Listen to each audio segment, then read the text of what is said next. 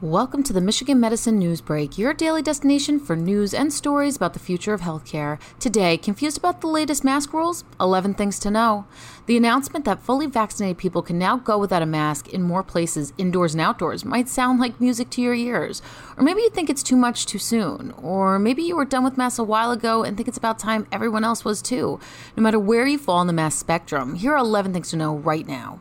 1. The reason behind the new rule is that the vaccine works. If you're fully vaccinated, the science now shows you are highly protected against getting sick or spreading the coronavirus to others.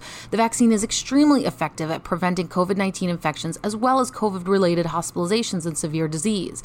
In fact, of the more than 2,000 COVID hospital admissions at Michigan Medicine since March, less than 1% of the patients had been fully vaccinated. So if it's been at least 2 weeks since your second dose of a 2-dose COVID vaccine or your only dose of a single dose vaccine, you can truly interact with people safely without a mask in many situations, indoors or out. 2. Not vaccinated or not done with your shots yet? Keep that mask on indoors and in crowded outdoor settings. If you haven't gotten vaccinated yet, or you're not planning to, or you have a child who isn't old enough to get vaccinated yet, the new rule doesn't apply to you or them. The same goes if you're a teenager or you are not 2 weeks out from your last or only dose of the vaccine. You or your unvaccinated child still need to wear a mask indoors in most situations, except your own home and small gatherings with vaccinated people, and in settings where your state or city allows, such as indoor dining. The same goes if you or your teenager are not yet 2 weeks out from the last or only dose of your vaccine.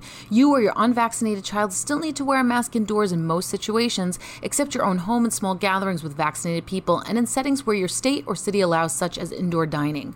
Why? You can still spread the virus to other unvaccinated people and vulnerable vaccinated people too. You're on the honor system, and if you don't follow the rules, you can put others at serious risk.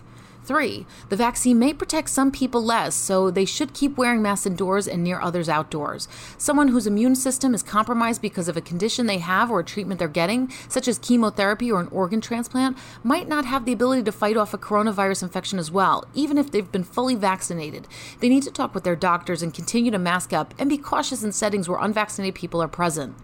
4. The new rules about indoor masking don't apply to all places. On a national level, masks are still required for all people, vaccinated or not, in all healthcare facilities, transportation settings such as airports and airplanes, trains and buses, correctional facilities, and homeless shelters. Michigan Medicine continues to require that all employees, patients, visitors, and vendors in all of its facilities wear masks indoors.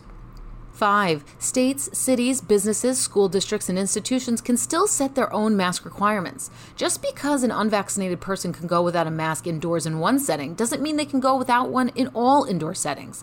States and cities can make stronger requirements than the federal guidance. Business owners, for instance, have the right to continue to require all people, workers, and customers be masked inside their store, office, or facility, or they can ask for proof of vaccination in order to allow some people to enter, receive services, or go maskless. A school district or university can also require masking indoors, though many have relaxed the mask rules for everyone who is outdoors of their property, in keeping with the national guidance issued earlier this month. The same goes for museums, theme parks, concert venues, and theaters, and more.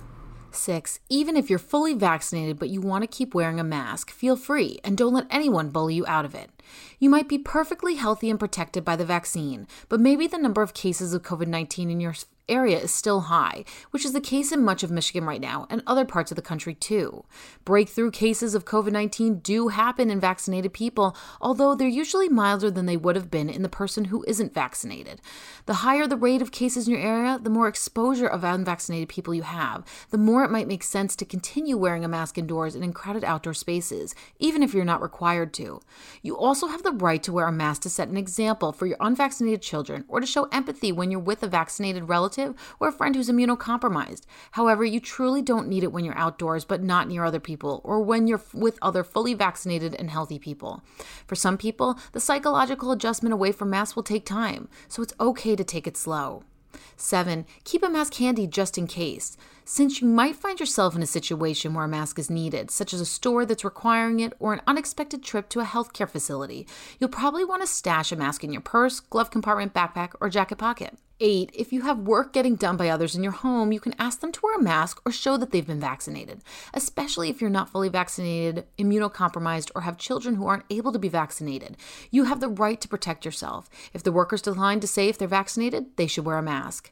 9. If you're traveling, check the mask requirements at your destination. Even if there isn't a city or state mask rule, you may find that hotels or theme parks require or encourage masks in some areas. And again, if you're fully vaccinated but still want to wear a mask and have your unvaccinated children do the same, that's your right. 10. Keep washing your masks or disposing of disposable ones correctly. If you wear a cloth one, wash it and put it in the dryer or hang it out to dry, preferably in sunlight, after being out in public in it for more than a few hours. If you use a disposable one, put it in the trash can after using it for a few hours, or if it becomes wet or soiled. And 11, if you see someone wearing a mask in a place where one is optional, resist the urge to ask why. They may have a medical condition they'd rather not disclose, or perhaps they're trying to set an example for their children or support the wishes of someone they're with. They may have chosen not to be vaccinated yet, but still want to protect themselves. Or perhaps they're fully vaccinated with no health problems, but they're just trying to be cautious to avoid a breakthrough infection, especially if they're a worker who has to be face-to-face with the public all day.